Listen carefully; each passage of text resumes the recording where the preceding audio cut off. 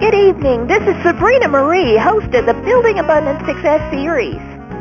Our primetime mastermind that promotes empowered focus, decisive action, and inspired outcome.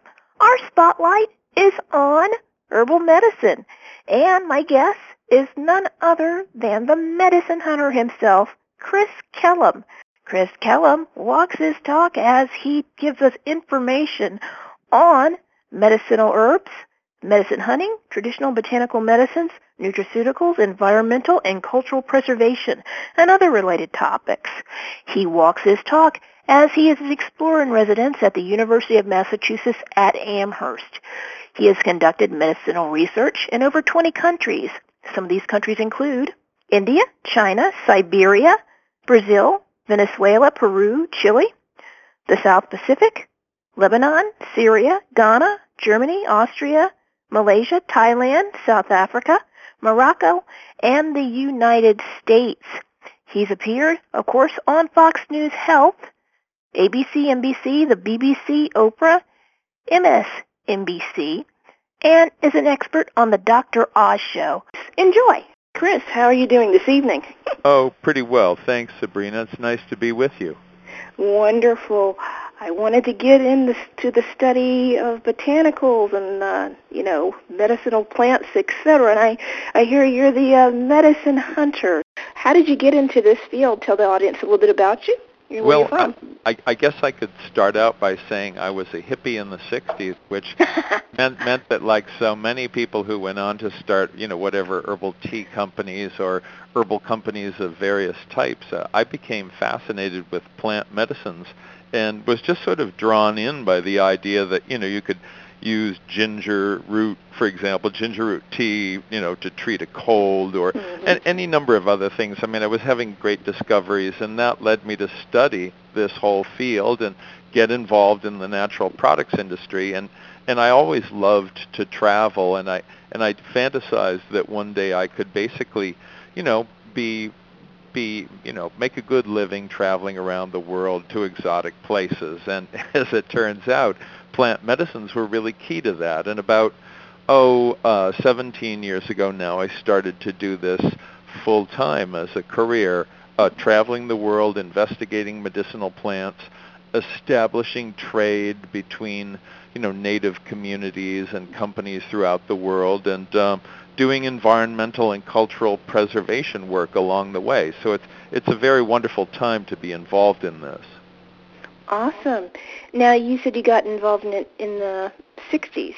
Was it something in college? What actually happened there? Well, I think what happened in the 60s was it was kind of like a wind that blew through a certain segment of the population, and we just became kind of suddenly convinced that things natural were better.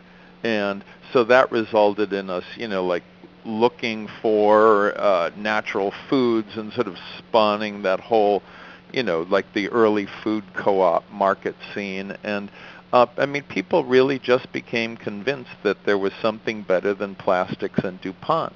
And so this led to a whole, different way of thinking and, practicing yoga and drinking pure water and, not eating junk food. I mean, all that stuff, it kind of went along with the package. So as it turns out, we just really were convinced that natural was better. And our intuition was exactly right on, even if we, actually lacked the knowledge, say, that we possess today. Now, you have to study for this. What is your background there? Well, I'm, to a great extent, self-taught. I mean, that's a kind of a squirrely term because I've learned from thousands of people.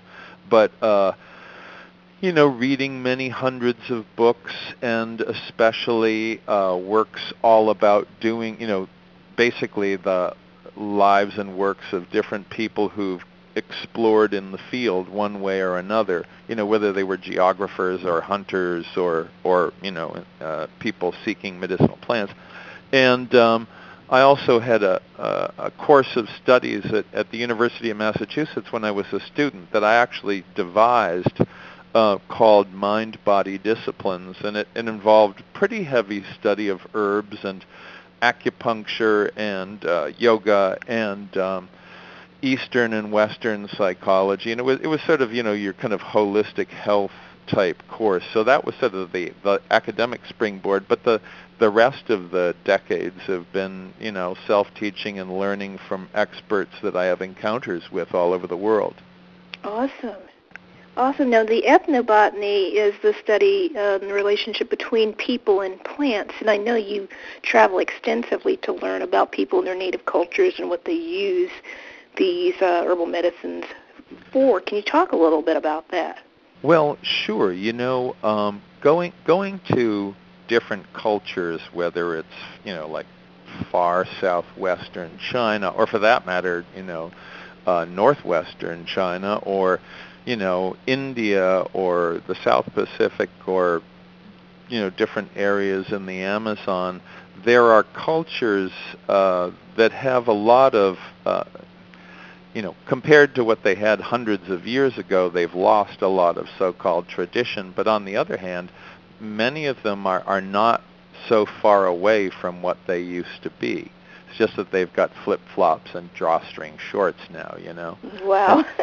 And so, which is cool, because not everybody wants to, make a tree bark fiber skirt. I mean, so in any case, I wind up going into these different cultural scenes depending on what I'm investigating, whether it's Morocco, for example, and the whole Berber culture out in the Atlas Mountains, or Siberia, the Altai people. I wind up becoming very involved with the people, and in fact, admittedly, the biggest payoff of all this work for me is the contact that I have with people in different countries and cultures, and what I learn from them. So, because they're the real experts. If I'm in northwestern China to investigate Rhodiola rosea, for example, which is, among other things, the greatest antidepressant in the world, period, full stop. It meant being deeply involved with these Uyghur people who are like in Chinese territory, but are, Turkestani derived, and they have their whole custom and culture, and, so it winds up being just an enormous benefit of doing this work. I wanted to talk a little bit more about the study of people and plants and how far back this science goes. Well, okay, the science, the study of medicinal plants goes back a few thousand years that we know of. We see evidence of herbal knowledge in some of the ancient Chinese and Indian texts especially, but, maybe even going back 3,000 years in some cases. But the use of medicinal plants that we know of goes back about 65,000 years. The earliest evidence was a Neanderthal, basically a mummified Neanderthal found in a place called Shanidar Cave in Iraq. This was back in about 1960-61, and he carbon dated to be about 65,000 years old. And on his person was a satchel that contained the remnants of 8 different medicinal plants, I think 7 of which are still in use in that region today. So clearly people, humans, proto-humans, knew about the medicinal uses of plants, and this should not be a surprise, They were living in a more natural environment, and they had every reason to be very aware of what the different, vegetation around them was and what it could do. Wow. Now, of course, we talked about this if you go to your Wikipedia, they only go back as far as 77 AD with Greek surgeon. I'm going to try to pronounce this, Dioscorides. Dioscorides. Yeah, Dioscorides. Oh, wow. Yeah. Okay. But there are ancient texts that predate Dioscorides. We must not live and die by Wikipedia. Oh, for sure. Yeah, Dad, I was wondering about that because, I mean, we've been around for, hundreds of thousands of years, probably longer than we even realize. Right, and, right, of course, they had their own remedies and knew what worked. And, of course, we're not there to even know because the records and whatnot. I wanted you to talk about some of the more than 20 places you've been and what you've seen in this area of medicinal herbs and whatnot and plants that we might be interested in. I know you've been to Lebanon, the South Pacific, and Venezuela and Peru and many other places, and we don't get to hear a lot about this, so you can tell us what are some of the things that are coming around the corner and what are some of these, ways of being in these countries. What do we need to know? Well, okay, that's a great question, actually. I had just a moment ago mentioned in passing Rhodiola rosea, and it's sort of as good an entree as any in a way because if I'm pursuing a particular plant, that by virtue of where it originates puts me in a certain geography, and in the case of Rhodiola rosea, a very highly prized root from northern Asia, that's put me both in the Altai region of Siberia, which as it turns out is just this spectacular, beautiful, clean, largely unpolluted, very friendly, somewhat wild region in southern Siberia, where this particular root, root that's highly prized for its energizing and stress-relieving and mind-enhancing properties, is abundant in the wild, and where people harvest this in the wild. And I've also been just south of there in a mountain range that really, I mean, by all rights, I just have to say, should be as well known as like the Himalayas or the Andes, the Tian Shan range, one of the great mountain ranges of the world, massive, just massive. And I was there, so in China, just south of the Siberian Altai region, investigating the same plant years later. And what happens in these regions, like in the Altai, they're living in these vast pine and birch forests or among these forests, and part of how a person makes a living through, to sustain them through the very harsh and cold winters, they grow some things, they go out and they look for different medicinal plants that they can sell and trade. And so I wound up with scientists and people who go out in the mountains and actually hunt these plants down to harvest them and then eventually sell them to traders. And I also did that on the Chinese side, and it's just, you're really in a completely other world from what we have here, In both cases, spectacular mountain scenery and really simple but amazing foods, like in China, in this particular region, the people made these huge round breads that were maybe, I don't know, like 3 inches high or so, but big in these special skillets. And we were forever being served these breads with pretty tangy, unrefrigerated, local butter. And just great stuff. I mean, stuff you're not going to encounter in another place. And but in the course of the work of investigating Rhodiola rosea and how it's potentially of benefit, say, to people listening to your show, is that it's called an adaptogen. It helps you to adapt to all forms of stress, mental and physical, whether you're talking about altitude or a rough schedule or environmental sound or oxygen deprivation, any number of things. It's really quite powerful. And it does reduce stress hormones in the blood. It's profoundly antidepressant. So there are many psychiatrists around the world who use rhodiola and don't use the pharmaceuticals for depression.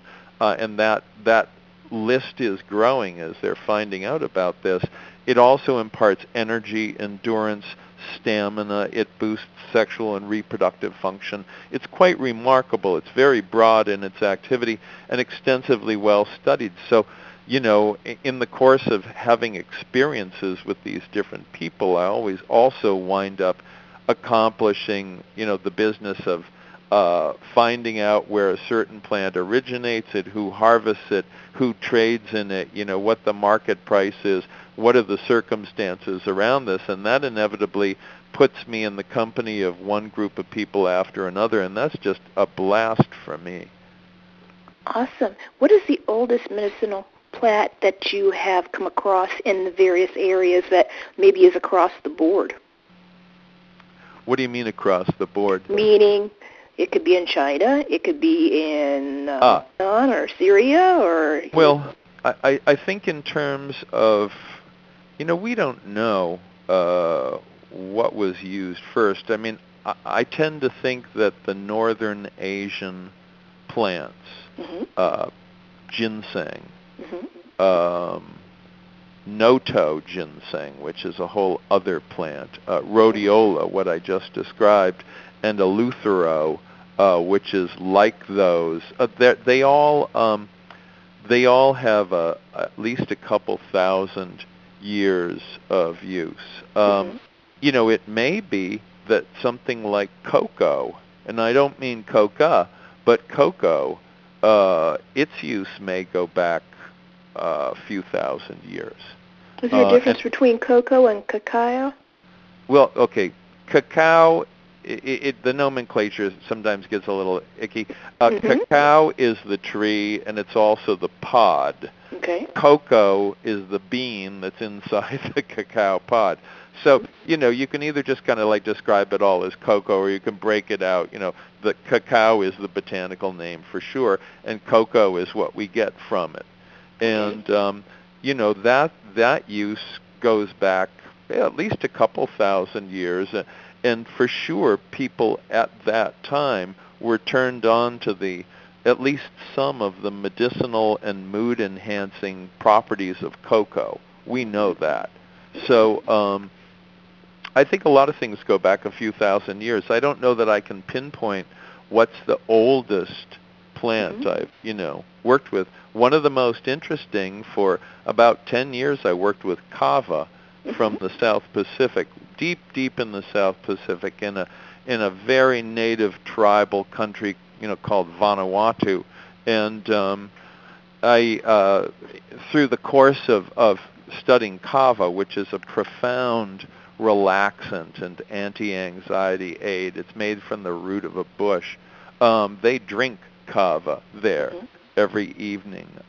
It's non-alcoholic, but it produces this immediate feeling of tranquility. It's a muscle relaxant. So, you'll sit around in a native hut in really low light, as darkness is falling across the bay from a live volcano, and talk about your day and drink coconut shells of kava, and it gets pretty far out there. And in the course of becoming good friends with and doing business with innumerable people down there, I became their diplomatic representative to the U.S. for a few years, and I'm a chief down there, and I'm one of the people that has been one of the leaders of traditional fire walks that happened down there for a bunch of years. And so I got deeply involved with that culture and group, and I've been doing that more recently in the Amazon. Recently, I mean, 14 years. But so I'm always going further in, always finding out more about the people and the plants. I wanted to get into some of the plants that you have been able to study and, help the audience to know what, because you've mentioned kava. What about maca?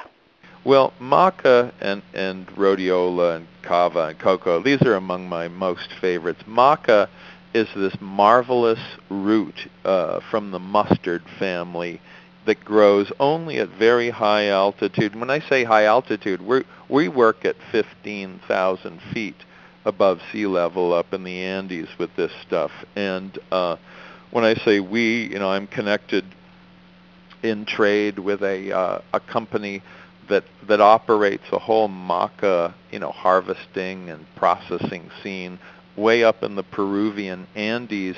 Maca, as it turns out, has been cultivated by the people in the Andes for over 2,000 years. It was actually used as currency for a long time, and it imparts tremendous energy and stamina. It's highly nutritious.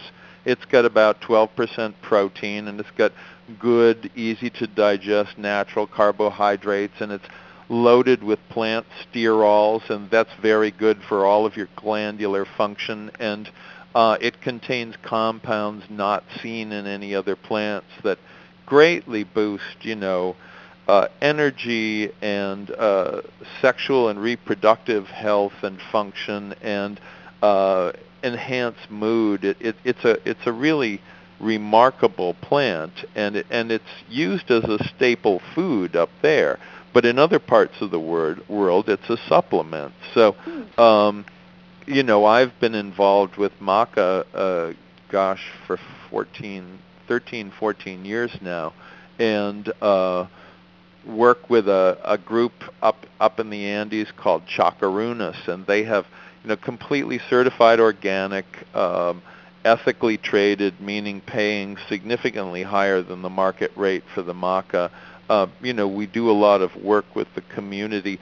One of the themes that runs through my career and in the careers of a lot of the people I work with is making sure that communities benefit. So, like I was talking about Kava in Vanuatu, we rebuilt about a dozen schools down there, and we rebuilt a maternity clinic and provided a lot of supplies and got all the kids in the nation vaccinated, and did a whole bunch of stuff over time with revenues that accrued from the trade. And in the case of maca, we do that as well. We operate a free dental clinic and a free internet cafe, and money from the maca trade helped to put electricity in this remote town out in the Andes. And so they're all, you want benefits to flow in both directions. We get the benefits of taking maca.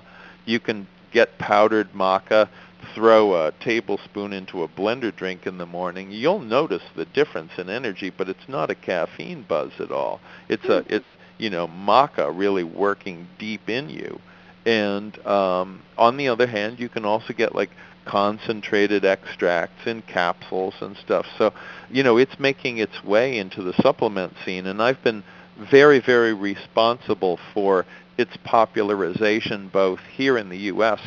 and also throughout Europe. I've been a big crusader for maca and have helped to get it into a lot of large companies over there, and that has a great effect for the growers up in the Andes. They get more business, and it makes a difference in terms of their quality of life. It's a wonderful thing to see. I want to mention a few of these others here. Cat's claw. Where does that come from, and what does it do? Well, cat's claw is probably the single most popular remedy in the Amazon rainforest, or at least in the Peruvian Amazon. More people use cat's claw than use anything. It's the interior bark of a woody vine that grows all over the rainforest there. Mm-hmm. And what the people do is they cut this vine and they strip the bark and they take out the inside bark, and then that gets used to make preparations of different kinds. And I'm very involved with cat's claw and the cat's claw trade because it is certainly one of the greatest anti-inflammatory agents of all time. And so many chronic degenerative diseases, or all chronic degenerative diseases, include inflammation.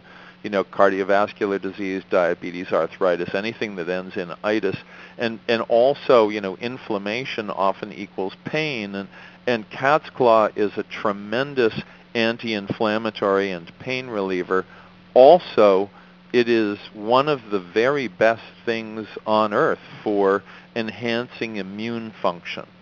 If a person's immune system is functioning too low, cat's claw will bring that function up to a normal, healthy level. But what's even more remarkable is that in the case of some people's immune systems actually attack their bodies, and that's when you get autoimmune disorders like lupus and rheumatoid arthritis. Cat's claw will actually bring that high immune function down. So it's a modulator. It's quite remarkable, and it is a registered drug in Austria for the treatment of both rheumatoid arthritis and also reproductive cancers. So cat's claw is a very serious plant, and it's something that a lot of people could benefit from. Instead of using, acetaminophen or ibuprofen, they could take something that doesn't have the same liver or kidney toxicity and still get pain relief, but also boost the immune system instead of potentially compromising it. So this is a big thing, and I also am trying to move it into the cosmetic market because it has remarkable skin healing and sort of youth-enhancing properties. So that's kind of what I'm up to with cat's claw.